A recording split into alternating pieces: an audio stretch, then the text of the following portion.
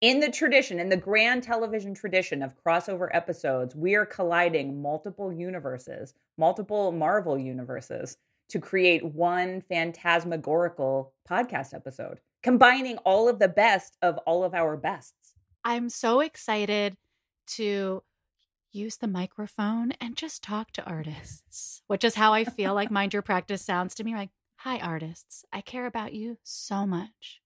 Yeah, so listeners to Mind Your Practice, if you're listening through the Mind Your Practice channel, you'll notice I'm going to sound very different because I'm going to be in conversation with one of my best friends, Nicole J. Georges. So I'm going to sound not like a soothing podcast host, but like maybe a maniac. And then listeners to Sagittarian Matters will be hearing maybe just some new twists on our usual banter and usual hijinks. I can't wait.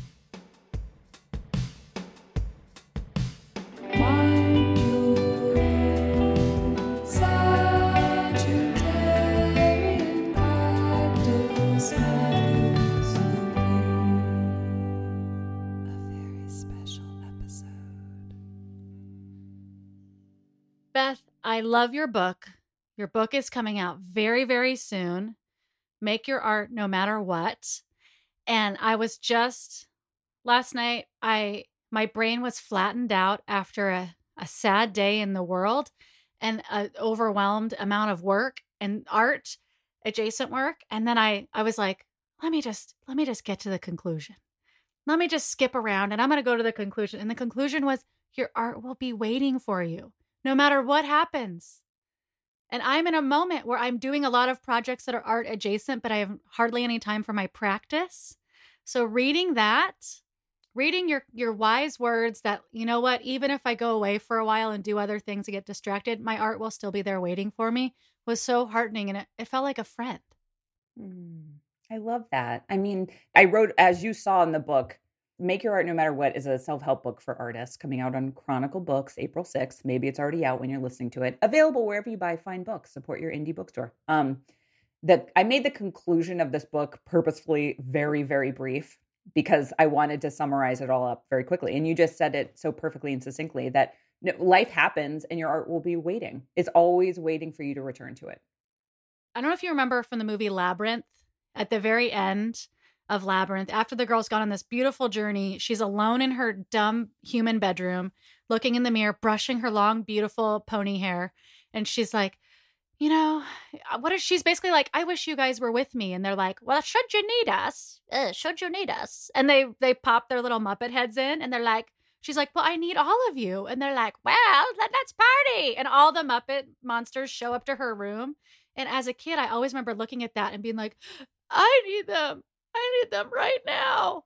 Mm-hmm. And I feel like through Anonymous Fuzzball, I'm building that for myself a little bit. But that moment of your book of just saying like, your art is always there. Like you could draw animals for yourself. You could draw friends for yourself. You could draw experiences anytime. It felt like that moment. That's really beautiful because my labyrinthine conclusion is that your artist self, which I sort of think of as like an extra soul you're born with, which is a Jewish concept about Shabbat, that on Shabbat you have an extra soul, which really? I love. My rabbi always talks about that. Yeah.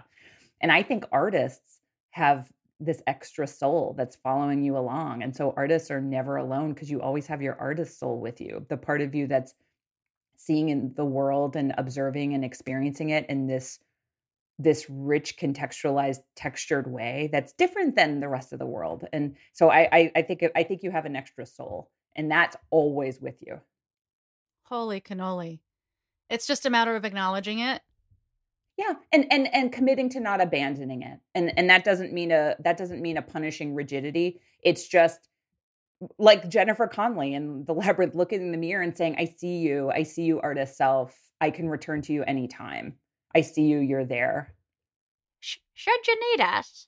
Yes. Should you need us? Yeah. So your artist self, your artist soul, your extra soul is always there.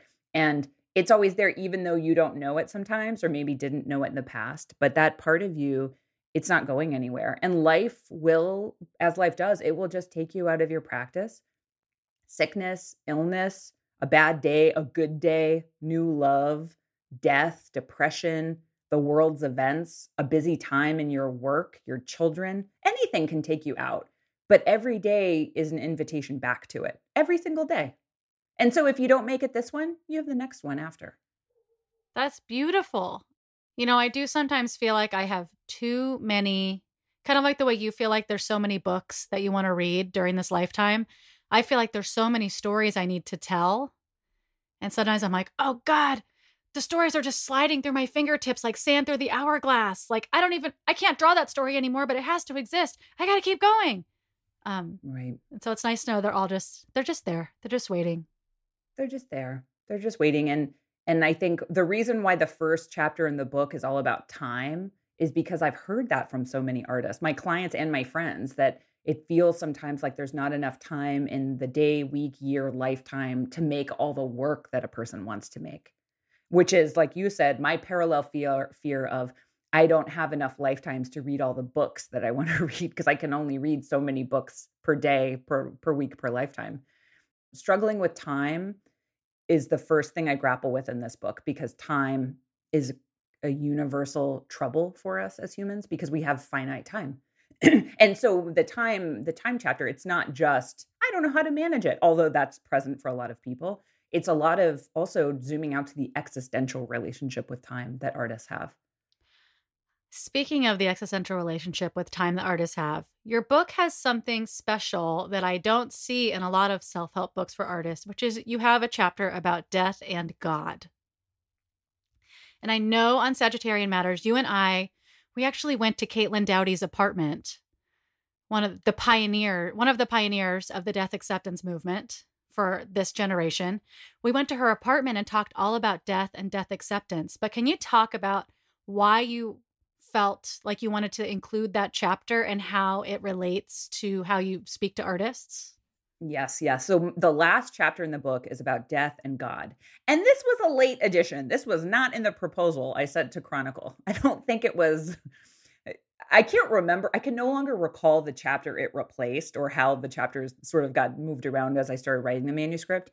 But I wanted to have this chapter because, for one thing, death and God, and I mean God, when I say God, I mean little g, God, the concept of God or universe or spirit or of afterlife, however humans understand it with whatever language. The placeholder is little g God. But death and God are what artists have been grappling with since time immemorial. That is what artists have been trying to understand and make sense of. If you think about art history, what is art history? It's artists in the European tradition, for example, grappling with heaven and God. And in other parts of the world, it's other cultures, the artisans and artists capturing their understanding of God and afterlife and how humans relate to it. So death and God are the cornerstones. They're like the foundations of the history of art making. And so that was one reason why I wanted to include it. Another reason is it's very important for me, for my clients, for them to consider their spiritual life. And that can be anything. When I ask my clients to write about and think about their life spiritually, I tell them however that makes sense to you, whatever ways that makes sense to you. And that may include a part or all of your creative practice. I think for a lot of artists, a way they connect to themselves and to other people and the world, which is sort of my definition of spirituality, I think it is their art practice is a conduit to that. And I like for an artist to consider all or some of their creative practice as part of their spiritual life, because I like to remove money as the only barometer of why something is valuable. And for artists, there's so many reasons their practice is crucial to their life. And I think if they can understand it as this spiritually takes care of me too, then there can be less pressure or value judgment if it's not making money, or if it's not making the money they think it should, or if it's not getting the likes in social media they think they should. When we can see something as having spiritual value, I think we can have a sort of a greater understanding and acceptance of it. So that was another reason. And then finally, I'm an advocate of Caitlin Doughty, our favorite feminist mortician and writer and advocate, is a big part of something called the Order of Good Death, which advocates for a death positive movement, meaning accepting death, accepting that we will die. We all have to die. and everybody and everything has to die. And that we live in a culture in the US that is the dominant culture here has death refusal and death denial. And bad things come from that. Bad things in capitalism come from death denial and the desire and illusion of control over the planet and resources and immortality. So I personally have an active death practice where, for example, one of the things I do every day, I take a moment in this death journal to write down something about my death or that I will die or my mortality or a quote, something it's just a momentary pause to remember I will die. And I find this to be very liberating because the other side of that is, so how do I want to live? Who do I want to be? Am I being that person? Who do I want to spend my life with? Am I with those people? It encourages me to live a little bit more in the present and meaningfully. It does not do a thing, nor would I advocate it to do a thing of like, we're going to die. I'm going to go max out all my credit cards. You know what I mean? Like, that's not what I'm advocating for, but just accepting this reality and then pausing to ask, am I living how I want to live with the people I want to be with, being the person I want to be? Long answer to a short question, but that's why death and God appear in this book. But I think some of these answers might be helpful for our listeners who have advice questions for us today. Yes. Can I introduce the French braid effect that we're going to engage today? Please. Okay. So the theme of our conversation, I like to think of it as the French braid effect. And that is, my professional life is about helping and serving artists using my counseling training. I have a master's degree in counseling psychology and all of my experience working in the art world, many different art worlds in a lot of different capacities for the past going on 15 years. And so in a helping profession, my experience is that I cannot turn those skills or help or advice on myself, much as the way I could French braid your hair, Nicole, but I cannot French braid my own hair. It's really deep to me. That might not be, I think Jennifer Connelly with her pony hair would also be like, I get it. Well, you know what? I have just like this childish streak where I'm like, well, you could French braid your bangs if you really... I've tried to French braid my own hair. I could not expertly, but adequately French braid another's, and I can't do it on myself. Who barbs the barber? Who barbs the barber? Who I like to be tickled. I like somebody to tickle my arm, not in a weird way, but like I like to have my arm tickled. It's hard to get people to do that, especially in a pandemic. My wife won't do it, but I can't tickle myself. It doesn't have the same effect. So I'm here to tickle you. I have advice questions. I need advice because my book is coming out, but I can't tell myself these things. It doesn't work that way. So you are going to ask me, and I'm ready to tickle you. If people haven't seen the documentary Tickled, side note, it's a wonderful documentary. It's so scary, but it's nothing that will probably ever happen to you. And so I really recommend it. No women die. Oh, good. Okay. I love a documentary where no women die. No women die. Some men may or may not be blackmailed. That's it. Oh, interesting. It's an incredible documentary. It's not about Beth Pickens. So I have prepared some questions. Okay, I'm ready. But they're going to come from you, as if they're coming from outside listeners, and then we're going to answer them. That sounds great. So listeners, if you're a Mind Your Practice listener and you don't know, my name's Nicole. I have been doing an advice column for a very, very long time. I have been giving advice on my podcast, Sagittarian Matters, for at least 4.5 years. I have had advice columns in my own zine as a video series. And from Into, I had something called Queer Abby. So I have answered a lot of advice questions. I love solicited advice, and I am ready to help this mysterious listener who may or may not be Beth Pickens. And astrologically, we both love to tell people what to do. And this is a way to do that in a not harmful way. Yeah, I do. I do try to practice not giving unsolicited advice. And when I do give unsolicited advice, I'm now able to say, I'm sorry, this is unsolicited. And so people have a chance to say, stop it. Because I don't want anyone to think I know how to live their life better than them. But if someone does want my opinion about what they should do, I'm happy to tell them my opinion. Right. They could take what they like and leave the rest. Exactly. We're so healthy. Yeah. All right, let's take it away. Let's do it. Okay. I'll read the first one. Okay. Dear Sagittarian Matters, I have a new book coming out during the pandemic. This sucks logistically and emotionally. What do I do? Signed, Bummed in Birmingham. Okay. Logistically and emotionally. Okay. Dear Bummed in Birmingham. First of all, congratulations on having a book coming out. Yeah, it's a big deal. It's a huge deal. It's a big deal to pitch a book, to have a publisher, congratulations, to have completed this project. And now I hope it's something you're really proud of. And like Beth was saying before, it doesn't matter. You know, it's like you can show up, do your best, and then let go of the results. And spiritually, you have done something incredible for yourself you should be very proud of. And I hope that your book reaches some people who really feel nourished by it. And I feel as though it will. Yeah.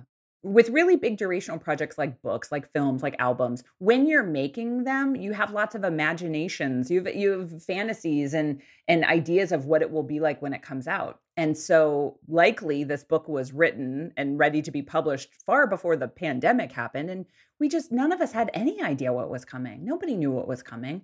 And lots of people have had really big things, big professional and creative celebratory things happen over the past year and would not have wanted it to happen in this context. People's books, their shows, their albums, like all the things, there's been a lot of collective disappointment. And so for one thing, it's real and I'm sorry. And for another thing, you're so not alone. So there's wisdom to be drawn from other people who have also felt that disappointment. And emotionally disappointing and a celebration. And then logistically, again, everybody has had to change their way of promoting the thing that they've made. I mean, the good side of this, my Pollyanna side of this, is to let you know, dear listener, that people are stuck at home and they are really thirsty and hungry for anything, for media, for something to take them away. And also for me, now that part of my brain is not taken up by that orange troll who I had to read about in the news every day, I have more space to enjoy art. And though you may not be able to enjoy like a lavish book tour where you get to see fans, they're still there. And it may be that, you know, your book or your project's promotional time has a larger arc than what you had imagined in your mind. But you know, I think it hurts us when we get too rigidly attached to an idea of how something's going to be, especially over the past year in the pandemic when, you know, like we've said on Sagittarius Matters before, Capricorn Matters, you know, you make plans and God chuckles. This year, especially. So it may not be the book release that you wanted, but, you know, reading a book is like hanging out with somebody. And I think everyone really misses the world. And so them getting to hang out with you in a book is such a gift. Mm-hmm. Yeah, that makes a lot of sense. And I think also for people who are disappointed with how their big project is coming out and how that is different than what they imagined, when something's different, it doesn't mean that it's automatically going to be terrible, which sometimes fear can lead us to believe that, well, this is not what I pictured, so it must be bad. But it's possible that it will be great in a different way or even better than you imagined. And I think that often whatever it is will be the middle path. It's not going to be every fantasy coming true, and it's not going to be every bad thing happening either. It's going to be somewhere in the middle, like most things in life. Yeah. I feel like one of the big lessons of my life is accepting, having gratitude for things I didn't ask for. So like remembering things that weren't on my Santa Claus wish list of, you know, dear Lord, here's what I want. Now I lay me down to sleep. Other things that I got without asking, I'm trying to be very appreciative and have gratitude for those, but also being able to accept other people or the world's support or love languages, even when it's not my exact way that I wanted to receive it. Mm. So it may be that this person's project's coming out. They wanted a certain kind of fanfare that they're used to seeing, but maybe it's going to come in other ways. And they just have to kind of learn to just hold on to that and not take that for granted. The practice of how can we recognize gifts coming in packages we were not prepared for, we weren't looking for. Yeah. Which is, you know, it's hard, especially if you're like, well, no, I think if my numbers are this, if my sales are this, if this many people share it or like it or post about it, then that means that will be a success. But also, I mean, I do want to challenge every listener to remember that sometimes our expectations are a moving target. And so sometimes, you get the thing that you exactly wanted, like you got covered by whatever newspaper or whatever, and it still feels like not a lot. Right. You still feel empty. Yeah. Like it's just like the Instagram thing where it's like hitting that, what is that called? I'm making a jackpot machine. What's the jackpot machine called? I'm just going to keep pulling the handle of the a slot machine.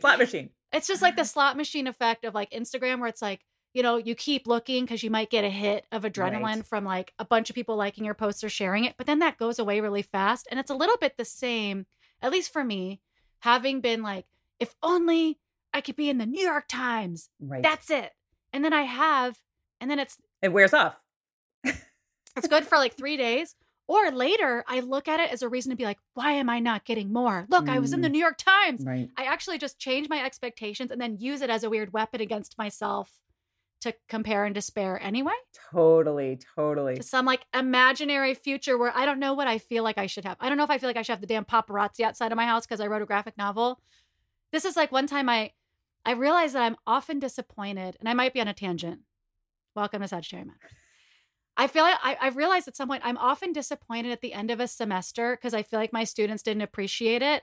And one day I sat down with myself, I was like, what would make me feel appreciated? And I realized it was literally the students hoisting me on their shoulders, yelling hip, hip, hooray. And be like, woo! You were like, it's either Dead Poet Society or I have failed.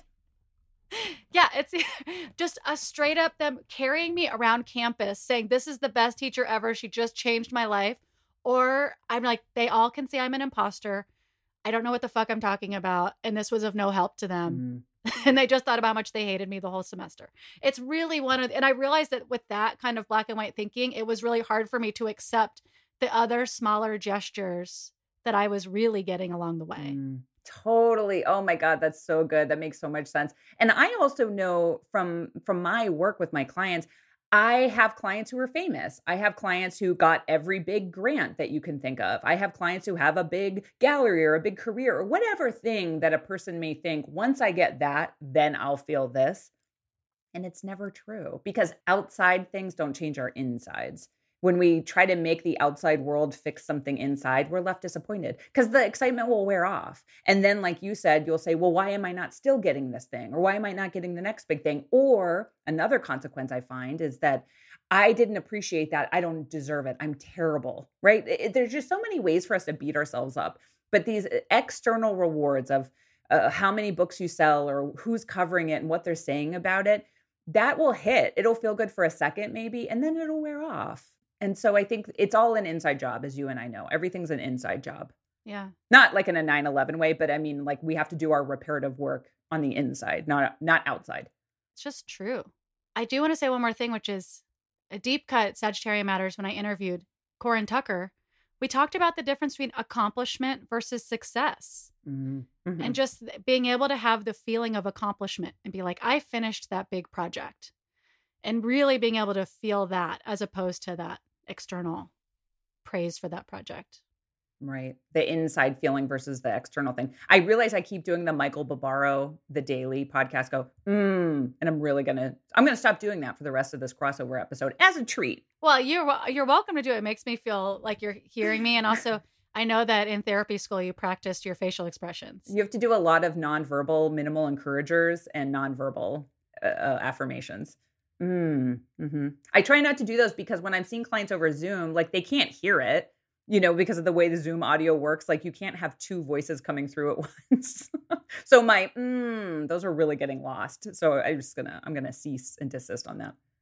Is it or is it not true that when you were in therapy school, you got in trouble for making too big of facial expressions? Yes. In graduate school is where I learned in my practicum where we had our first real clients. We had to videotape our sessions and then we'd go through them in excruciating detail in class, which for listeners who went through an MFA writing program, you will understand it's the painful experience of the workshop. Same thing in counseling psychology training. So we'd be watching the VHS and the film is focused on the student, not the client. So we're just watching me the whole time and listening to me and what I'm saying.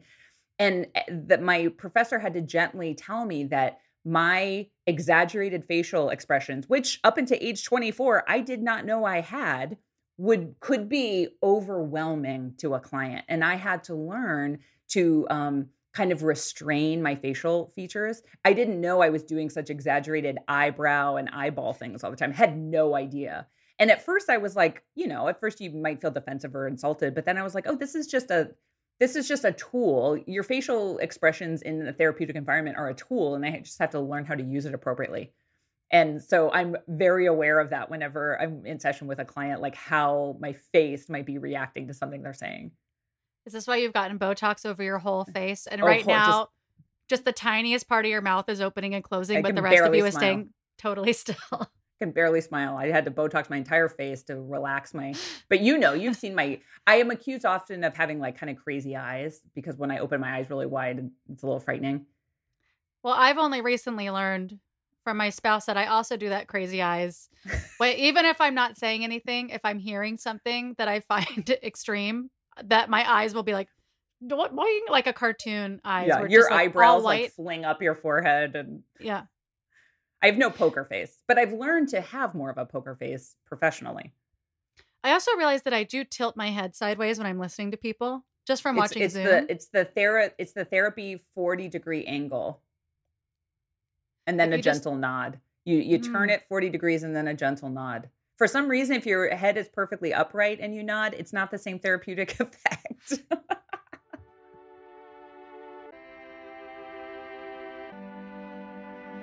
Beth, we have another question. Oh, yeah. Will you read this one? Yeah. I'd love to hear it. Dear Sagittarian Matters and Capricorn Matters and Mind Your Practice. How do I detach from inevitable bad reviews on Amazon and Goodreads? Oh, yeah. Signed, Upset in the Upper Peninsula. Oh, all the way up in the UP, worried about Amazon. You have a story about this. Well, I need to tell you, it can't get any worse than mine. I mean, knock on wood, Jesus Christ. My mother has given both of my books 1-star Amazon reviews. Has she read them? Unclear. However, she did go out of her way with her real name. You can go look right now and check out her other reviews. She likes a lot of other stuff. So she's not just uniformly disliking things. It's very specifically her child's books. Yeah. Here's what I have to say. Don't read your fucking reviews. This is like a classic RuPaul saying, unless they're paying your bills, pay them no mind. And also, like RuPaul, maybe not everyone's guru, but for me, I remember RuPaul being like, I try not to attach to people's praise or the bad things they have to say about me. Because if I get in on believing either of those things, then it takes me off center of me. And I think it's really important to just like hold all those things very lightly. So if people are like, you're the best, have gratitude, but hold that lightly because it's not necessarily the truth. Neither of those things it makes you more valid or less valid. Your art just gets to exist. But you cannot read Goodreads reviews. You cannot read your Amazon reviews. You just can't. And you cannot read your podcast reviews. Because you'll believe it. Whatever people say. I have Goodreads and Amazon reviews for my books from people that weren't meant to read my books. The things they said haunt me to this day. I still will argue with those people in my mind. They're people I've never met. They weren't supposed to pick up my book. They weren't meant to be in my audience. They weren't who I was writing for, obviously. I can't. I recommend to everyone, don't read your reviews. Don't engage with trolls. Do whatever you need to do to not do that. Right. I love everything that you're saying. I agree. Not attaching to positive feedback or critical feedback. It reminds me of Anne Friedman and her disapproval matrix, which she created in order to have a visual metaphor to decide, should I pay attention to this critical feedback? And it's basically like on one axis, is this person somebody in your field that actually knows anything? And then the other axis is how important are they to you? And I think I might be getting those a little bit off, but essentially it's to help you detach from trolls, because it's true. People who are moved to say things on the internet are usually moved, like for a book review on Goodreads or Amazon, for example, either because it was the best thing they ever read that year and they are so moved they have to say something, or they hated it. And so we just get these edges of the bell curve, and you just miss everyone in the middle who had a positive experience. And our human brains, as we know from listening to so many Tara Brach-like people, our brains are looking for the trolls. We are looking for the critical feedback. We're looking for the one person who hates something so we can ignore the 999,000 who loved it. And we will then be haunted by, as you said, and fight with that person forever. So it's true. I think not reading any reviews. And then when it's somebody high on that disapproval matrix of, oh, this is a person in my field giving me a critical review, like, we're lucky to be reviewed. It's a privilege to have a critic, a person who actually is trained in writing criticism, to consider your book. And most books never get it. So in that case, if you're like, wow, I've got this review and I'm scared to read it, what I hear from a lot of people is they'll ask a friend to read it for them and then tell them the highlights. This is what I do with emails from my mom. Yep. You got to put it through a filter, and somebody just tell you, here's what you need to know, or there's nothing you need to know. But and also everybody I know from my first book, because I did look at the terrible reviews on Amazon thinking I would laugh. No, you're not going to laugh. You're going to feel terrible. But what you do is go look at everything else they're reviewing. So the person who hated the political content of my first book because they were probably a Trump voter and therefore should not be reading my book, they also went on to review things like hardware and like King Arthur Flower. I was like, this person does not matter to me. The world is like 6 billion people. This person, we are not meant to be together in this lifetime. I mean, if people ever want to do that as a fun exercise, this is how I found out that my mom reviewed my book poorly.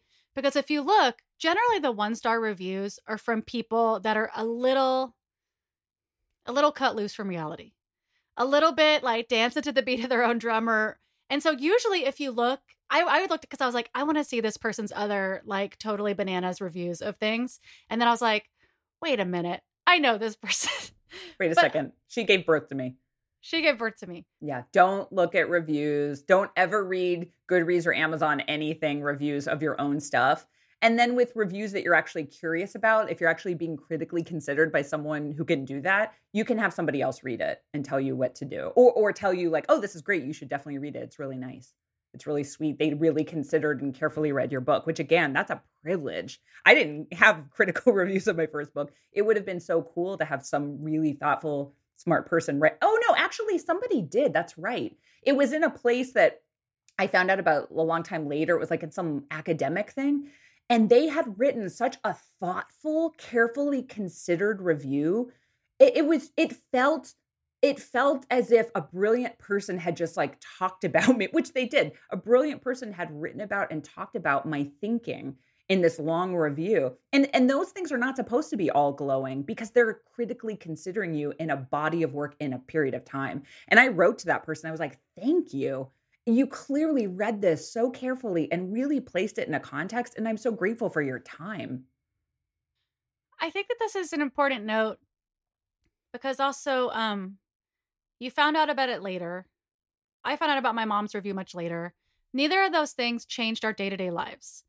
And neither of those things, whether good nor bad, actually made a difference as to whether or not you need to still keep writing a book or not.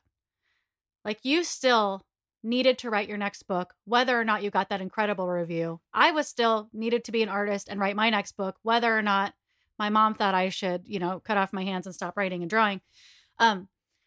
It's valuable to think like, okay, like what's my actual day-to-day life? What's my actual reality? And do I need to keep writing these books or not? Are they reaching my actual friends? Do I feel happy with them? Oh my gosh. It reminds me briefly, I had a good friend that I worked for many, many years ago. And she had this burly biker boyfriend who he would just have these witticisms that we would marvel over how genius they were. And he was just an unlikely source of life advice for both of us. And I remember she would tell me that anytime she was tripping over someone, like really obsessing over a person, real or imagined, he would say to her, well, they can't eat you and they can't put you in jail.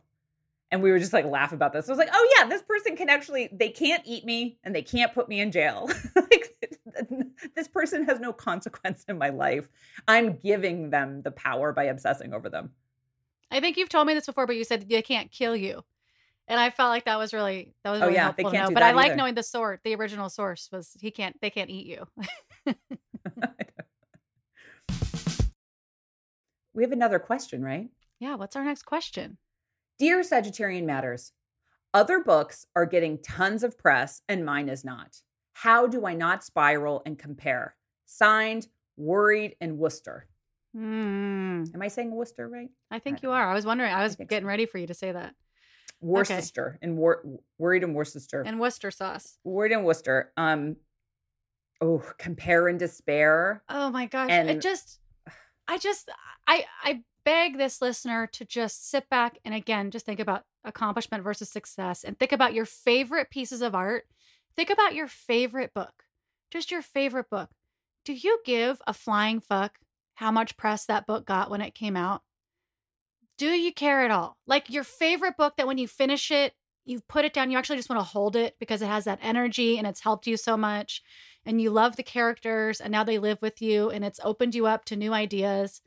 Do you care how many likes that got on Facebook or Instagram? Or do you care if that person made a fucking TikTok that everybody shared? No, all that is extra. All that is extra. It's just a way. I mean, I feel this. I get this FOMO. You know, I have books that I'm just like, I want this to get in as many hands as possible. How come that bozo is getting this press and I'm not getting this press? And the reason, it's just luck. Sometimes it's luck. Sometimes it's a zeitgeist. Why did I ever even get my first book deal? Because Alison Bechdel had toiled in obscurity for 25 years and then put out Fun Home about her lesbian life with a dead dad. And so then when I came tripping up the road and I had a lesbian story about a dead dad, someone's like, can we give you a book deal? Because we think this might be a gold rush. Like, that's the only reason why that happened. It wasn't because I was more talented than particular people. You know, it just doesn't matter. Yeah. It's not a meritocracy, as you have said many times before, Beth. And sometimes it's a lot of politics and money.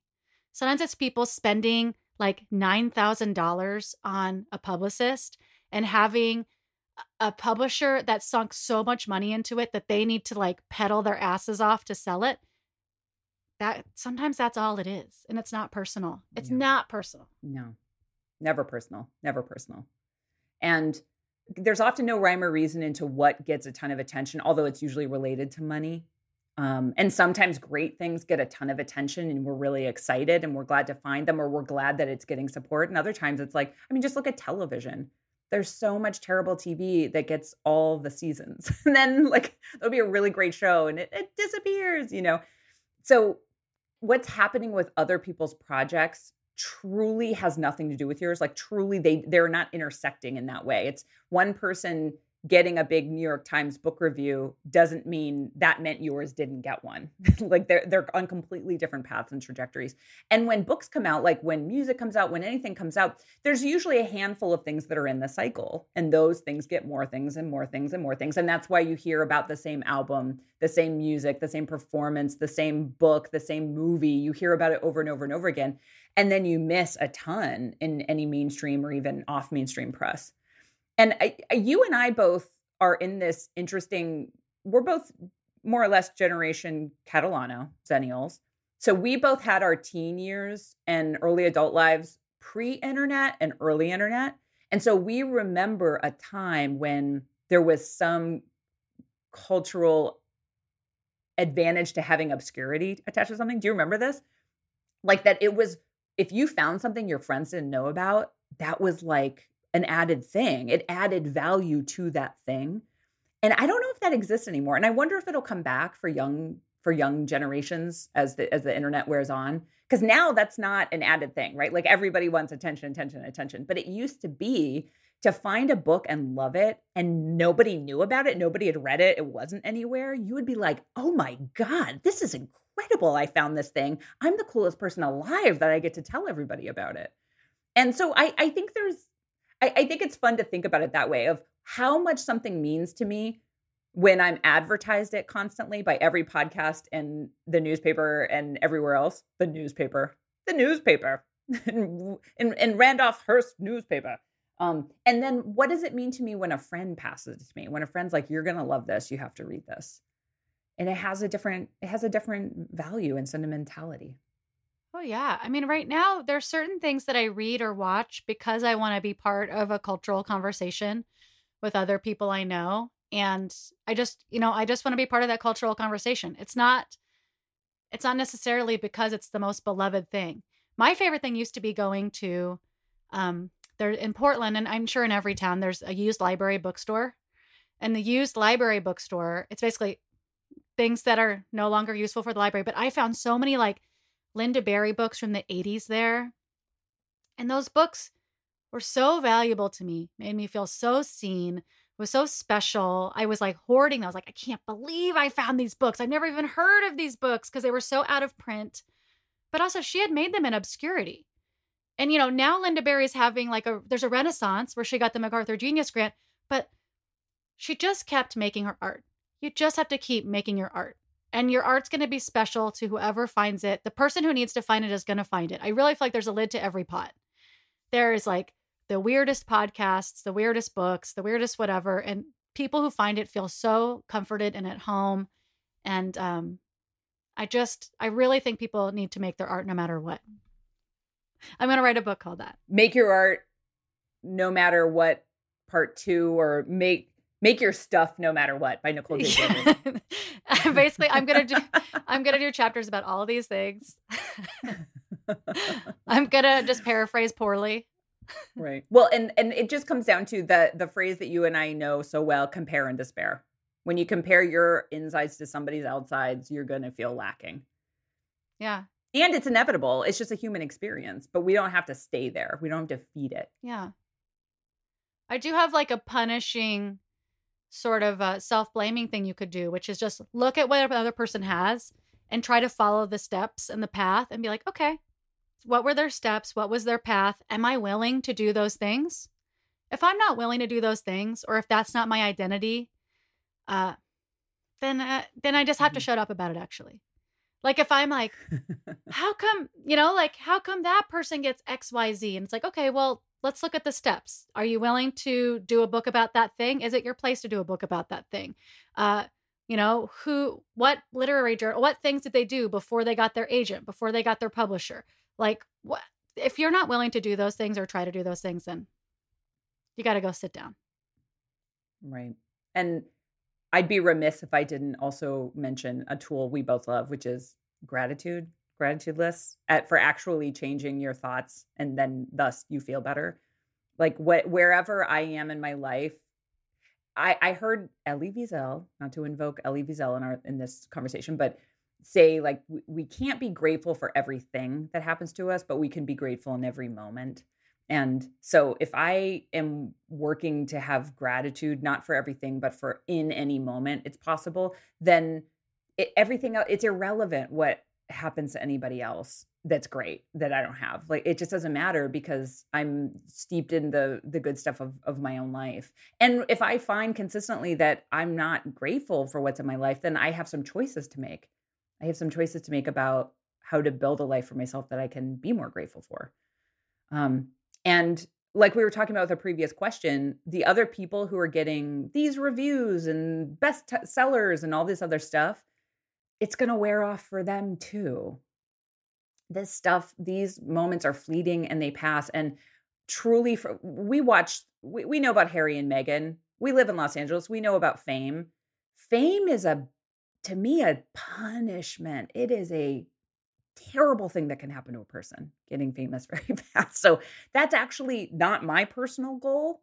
And there's something about not being too much in the public eye that I would like to keep personally. Well, good luck, because this book's going right to the top. Well, also then it's stressful for your next thing. I mean, and here's just a little bit of the grass isn't always greener. If somebody gets a huge book contract right out the gate, or like a bunch of money, if they don't sell enough copies to make that money back, they're never getting another book deal for that much money. Like it totally sucks. If the publisher over commits or over imagines how much you're going to sell and you don't hit that mark, that's a lot of stress for your next, where's your next book going to go? Who knows? And or if you have tons of success with your first book, then that can really hedge you in. capitalism getting involved in your craft, being like, okay, well, you need to make something else that's going to sell just as much. And what if your next idea that's your passion project is not that same kind of idea that's quite as sticky as the first one? Yeah, those external success markers put a lot of pressure on people and can be quite stifling. You're right. There's a flip side to getting these big external things, including that it's the moment of it feeling good is fleeting and passes, and including that it puts a lot of pressure. And sometimes people feel like, how do I measure up to this outside understanding or expectation of me? I'm not good at answering fan mail, but I want to say the letters that people have sent me when they finished my books, when they care enough to go and find my email address on my website and write me a cold call email being like, here's what your book meant to me. Those are the things that make me feel like I did something good. That wasn't just for me, being like, I expressed these feelings for 5 years and now I'm at home alone. And then it's nice because reading a book is such a solitary enterprise that people spending that time with me and then letting me know is really valuable. So listeners, we always say this on the podcast, but if you fan mail, send your faves, fan mail, send fan mail to people. Even if you never hear back from them, we can pretty much guarantee it's being read and needed. I always need it. I often don't know what to say, or I read it at a time when I'm feeling so low that I'm like, that's nice. And then, but I don't have the energy to write back. And then I'm also like, well, how do I write back? What do I say? Thank you so much. Right. And then, how creepy sometimes, like if you send fan mail and then the author's like, thank you. What did you think about blah, blah, blah? You're like, don't break the fourth wall. I'm just a fan sending you fan mail. You don't need to write back. Why, thank you. Well, I read that Philip Pullman responds to all of his fan mail. And I was like, oh no, I don't. Does he or does his secretary? I don't know. Oh, no, that's a good maybe. That's a good question. But also I was like, well, I need Philip Pullman to finish his next book. So I need him to actually get off Twitter where I found this out. Stop. And I need him to stop responding to fan mail and just get to work making his next book, because that's actually what I need.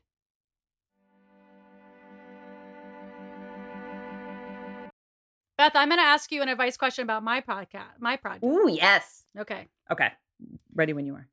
So Beth, we've been talking about this wonderful book that's coming out, but I have something coming out that I want to ask you an advice question about. And you have a drop date very soon, right? Will you tell us about it? Relative Fiction is my podcast adaptation of Calling Dr. Laura. It's with Oregon Public Broadcasting, and it comes out, in theory, March 29th. Will it be done by then? I think so. It's coming out March 29th. You can find it wherever you find your podcasts. This is like a very in-depth, sensitive family story about my family lying to me about my dad being dead my whole life, and then what I found once I started looking. And so my question for you, Mary Potter, Beth Pickens, is my sisters and I are having some anxiety over how our parent is going to feel about this. Basically, I'm revealing family secrets on this podcast, and I've already revealed them in book form. So I've had this experience once before, but a podcast feels very intimate. And I feel that I'm going to it's going to be like, she's like the Bowser from Mario Brothers, just like the big boss coming back out, resurrecting herself. And so I wonder if you have any tips for artists, me in particular, or artists who are doing sensitive things about their families or their lives. How do I brace myself I'm having so much anxiety about my parent being mad at me for saying what happened to me as a young person? I want to first say I've listened to the trailer and the first episode, a cut of the first episode, and it's a really good podcast. And I am very excited to listen to it. It is very, very well done. Thank you. Yeah, this is something up for all kinds of artists and writers who write about their lives, who write autobiographically, who do anything memoir, who are talking about real people in their lives. And the thing is, you have to be able to do that because you have to document your experience, or else we wouldn't have any experiences documented throughout history. And then, of course, there's consequences because other people have different versions of events, or they don't want anything to ever be told to anyone ever. And I would say, a surprising twist, my first thought is your mom and anyone else, they get to have their reaction. They get to have all their feelings. They get to think and say whatever they want. They don't necessarily get to do that to you or with you. They can bring that other places. I would say how to prepare for something like this when you reasonably, rightfully so, anticipate a negative reaction, and based on history, that reaction coming at you and toward you, is to prepare yourself with the soft, gentle love of all the people in your life now, for one thing. And you get to decide when and if you talk to your mom, and for how long and how. And you get to use all the tools you have to to listen, lovingly listen, and to end the conversation whenever you want. When you talk to that person, how long, at what point in time you do it, that you have choices. You don't have to make yourself available to somebody else's anger or outraged feelings. Their outrage and anger might be best served elsewhere. And someone disagreeing with you about your experience, or someone not being happy with you, doesn't mean you've done something wrong, as we know. Like, someone being mad at me doesn't mean I did something wrong. And me telling the truth about my experience doesn't diminish another person's experience. Your mom can make a podcast. I mean, She actually does. She has a podcast. I can't believe we're not listening to it. Maybe I'll start. You're doing right by yourself and to your life by telling the story. And it just happens to be a really incredible story. And it happens to be beautifully written and drawn about, and now created into this audio story. And she will likely not like it. And that's okay. She didn't like the last thing either.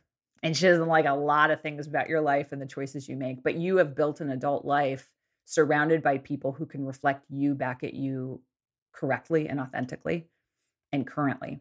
So I'd say decide the doses to which you'll subject yourself, and have lots of medicine around those doses of your mom at any point when you decide to, if and when you decide to let any of her feedback in. This is going to be a big go where it's warm period when this podcast comes out. It's going to be up to you to keep going over and over again to where it's warm, the people who love you and can support you, and for you to dig in and articulate, what do you need? What kind of, because I think when people have big personal projects come out, they need things. It's so vulnerable to put anything out in the world. And this is a really vulnerable, tender story, and it's coming out in a new form. So although it came out in book form, it's coming out in a completely different form and now has other people's voices in it. And so that's really powerful. So you might have needs around it. You might be like, oh, I don't want to answer texts or emails for a week. I'm going to go offline. Or I need people to text me all day and tell me it's okay, or to listen to it immediately and tell me they love it. You get to think about what might be soothing and comforting and loving for you immediately when this comes out, and then tell the people you know who can do those things. Ask over and over and over again. Go where it's warm repeatedly, because it's not going to be warm from the places you're worried about.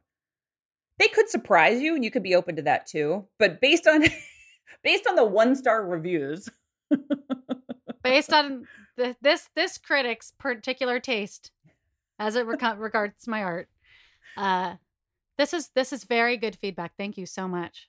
So you can tell me, for instance, you can think about, like, what do I need from Beth when my podcast comes out? What are specific things that I would like her to do, say, or offer? I want to broaden this for listeners, but I want to say, Beth, thank you very much. I think this is valuable for me. It's valuable for anybody who's making a project like this. And for listeners, I want to say, I want to expand the go where it's warm thing to anytime you need feedback for a project. I know people ask me this because they ask me about, like, editors and having friends edit my stuff or read my stuff.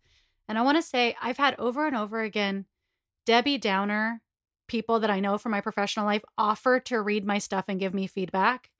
And I'm like, thank you, but no thank you. And I try to go where it's warm. I try to go to people who can give me feedback that's both honest and useful and gentle and kind. Like, people who are teachers are really good at this. People who understand where my art's going, who understand my potential or my best and know how to gently push me towards that. Not people that are judging me by some other standard, or people that are so self-hating that they can't just reflect back kindness to me. Yeah. I recommend also to my clients all the time that sometimes you're at a stage in a project in its development and creation that what it needs is somebody to look at it, read it, experience it, and say, this is what I like, keep going. It's just praise, keep going, praise, keep going. It might not be time for heavy lifting editing yet. And when it is time for that, like you're saying, Nicole, go where it's warm. Go to the people who are really smart, whose feedback will make the thing even better, and see all the greatness that you have and can do. Yeah. And I mean, truly, like what's podcast, once it's out, I mean, there's no use for my friends to be like, I actually didn't like this. That actually, like, once the horse is out of the stable, you can't be talking about how to open the door anymore. Exactly. So when my book comes out, and if you don't like it, there's no reason to tell me. There's just no reason. It already exists. It's not going to be revised. I'm not going to write that book again differently. So actually, you can take to Goodreads and Amazon if you want, but it will do nothing. If you don't like it and somebody says, should I buy this book? You can say, I didn't like it for these reasons. Sure, you don't have to lie, but you absolutely never have to tell me. It will do nothing. No, it will just make you feel bad. That's all. It just makes you feel bad. Yeah, I didn't really like your second book. Why on earth would you say that to somebody? I mean, I do have to say, somebody who is in my professional sphere who I respect referred to my second book as overly long. And I'd continue. I was on this. I mean, when did that come out? Like 4 years ago or 3 years ago? I was on a hike the other day with myself, with my dog, by myself. And I was just like, overly long. And I was thinking about all the places where I could cut it. The book has been out for 3 fucking years. That's not happening. It's not getting cut. Right. It's getting made into a TV show. And I'm like, that person thought it was over. That person who reviewed it for a small gay publication thought it was too long. And I'm still attached to that. So right. Yeah. Anyway, don't read your reviews. Don't read your reviews. Don't read reviews. Go where it's warm. Also, yeah, that thing's done now. I have to move on to the next thing. So like an interesting thing about a book, this so well, especially as a graphic novelist, graphic memoirist. This book that I wrote, it reflects me in 2018, 2019. So anybody who's like, well, you didn't talk about the pandemic. Well, bitch, I wrote it before the pandemic. Like that time didn't exist. So it also, no big long thing can be the thing of now because it wasn't made now.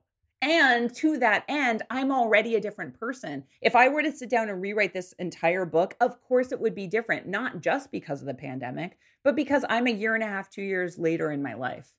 So I already have different thoughts and opinions. Any book, I think I read this in Rebecca Solnit. I can't remember what writer said this, but the effect was that a book, I think this was Rebecca Solnit, Reflections on My Non-Existence, which is a great memoir that I just finished.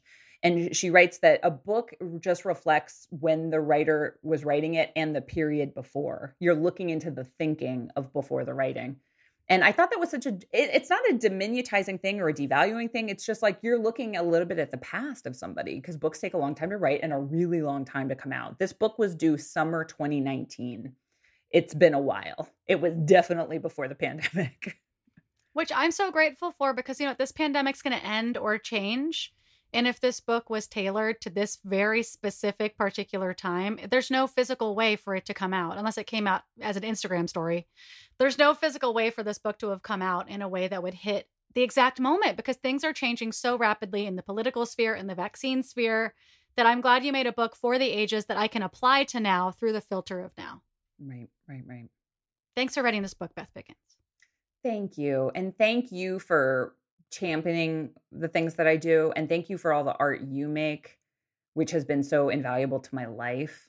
And I can't wait for your podcast. We have to celebrate big time when that comes out. I am a podcast lover. And so when a good podcast comes out, that's cause for celebration. Because podcasts, there's so many. It's really proliferated in form. And most of them are pretty terrible. And yours, Sagittarian Matters, my guest episodes, Capricorn Matters, my podcast, Mind Your Practice, all of which has a hand of Carolyn Pennypacker Riggs, who's editing and producing this episode. Hey. These are good podcasts. And this new one that you have coming out, like I said, I heard the first episode and it's fucking good. And I can't wait to hear the whole thing. Thank you, Mary Potter. I appreciate it. Thanks for coming on Capricorn Matters. I have a little Easter egg I'd like to offer to longtime Sagittarian Matters listeners who are probably listening right now. We'll refer back many, many episodes ago when you and I talked about why am I attracted to straight men playing gay in movies? And the example we always talk about is Call Me By Your Name. And then Army Hammer ended up being like such a chump. And I'm not mad at him for like his sexual fetishes because everyone has their fantasies. But it turns out he's just like maybe a dick in other places and terrible to his wife and other women. And that sucks. But he was in my dream last night. And I just need longtime listeners of Sagittarian Matters to know Army Hammer was totally in my dream. And he was asking me if I thought he was hot. And I was like, yeah, of course you're hot. Like, that's not disputable. But you're only hot to me if you're gay. And I don't know why. Did you say that to him? Yes. And I'll never fully understand this in my waking life either. But I was like, yeah, of course you're hot. But you're only hot to me when you're gay. Was he disappointed? I think he was. I think he was really into me in my dream. I must be ovulating. It's the only time I dream in any sexual way about cisgendered men is like for sure when I'm ovulating. Did he try to get you to just cut off a couple toes for him to snack on? I do it. I would not begrudge anybody their fetishes and sexual fantasies. Like, do it. I'm consenting. Like, here's the toe. Good luck swallowing that shit. There's calluses. Well, there's more to chew on. It'll last longer. That's disgusting. Corn? All of this can be cut if need be. All of it, Carolyn. There's a parrot that Kaya and I like, and all the things that the parrot says, and the parrot like, want some corn? And so when we talk about feet, the parrot's like, oh, corn. Broccoli, corn. Disgusting. Thanks, Beth. Thank you for this special crossover episode. Thank you so much for coming into Mind Your Practice universe. Everyone at Mind Your Practice land, go listen to Sagittarian Matters. You will love that podcast. If you are a Mind Your Practice listener, you can do some of my self-help worksheets, which I think you might like. You can find them on my Instagram page. You can go to my Patreon page to support me, patreon.com/NicoleJGeorges. Thank you, everybody. Thanks for listening to Mind Your Practice, and be sure to subscribe so you get all these bonus episodes coming your way. If you are an artist who likes to be told what to do, I am more than happy to boss you around through email and social media. You can find me on Instagram at Beth Pickens Consulting and join my mailing list on my website, bethpickens.com. And you should definitely join my homework club, where you'll get workshops, homework, and extra credit, all for $15 a month. You can join through mindyourpractice.com. Oh, and be sure to pick up that brand new book, Make Your Art No Matter What, at your favorite bookstore. Mind your Sagittarian practice matters with me. Thanks for listening. Those underwear, like, they're not creeping, but they're not strangling my thighs. I actually like a thigh strangulation. Oh.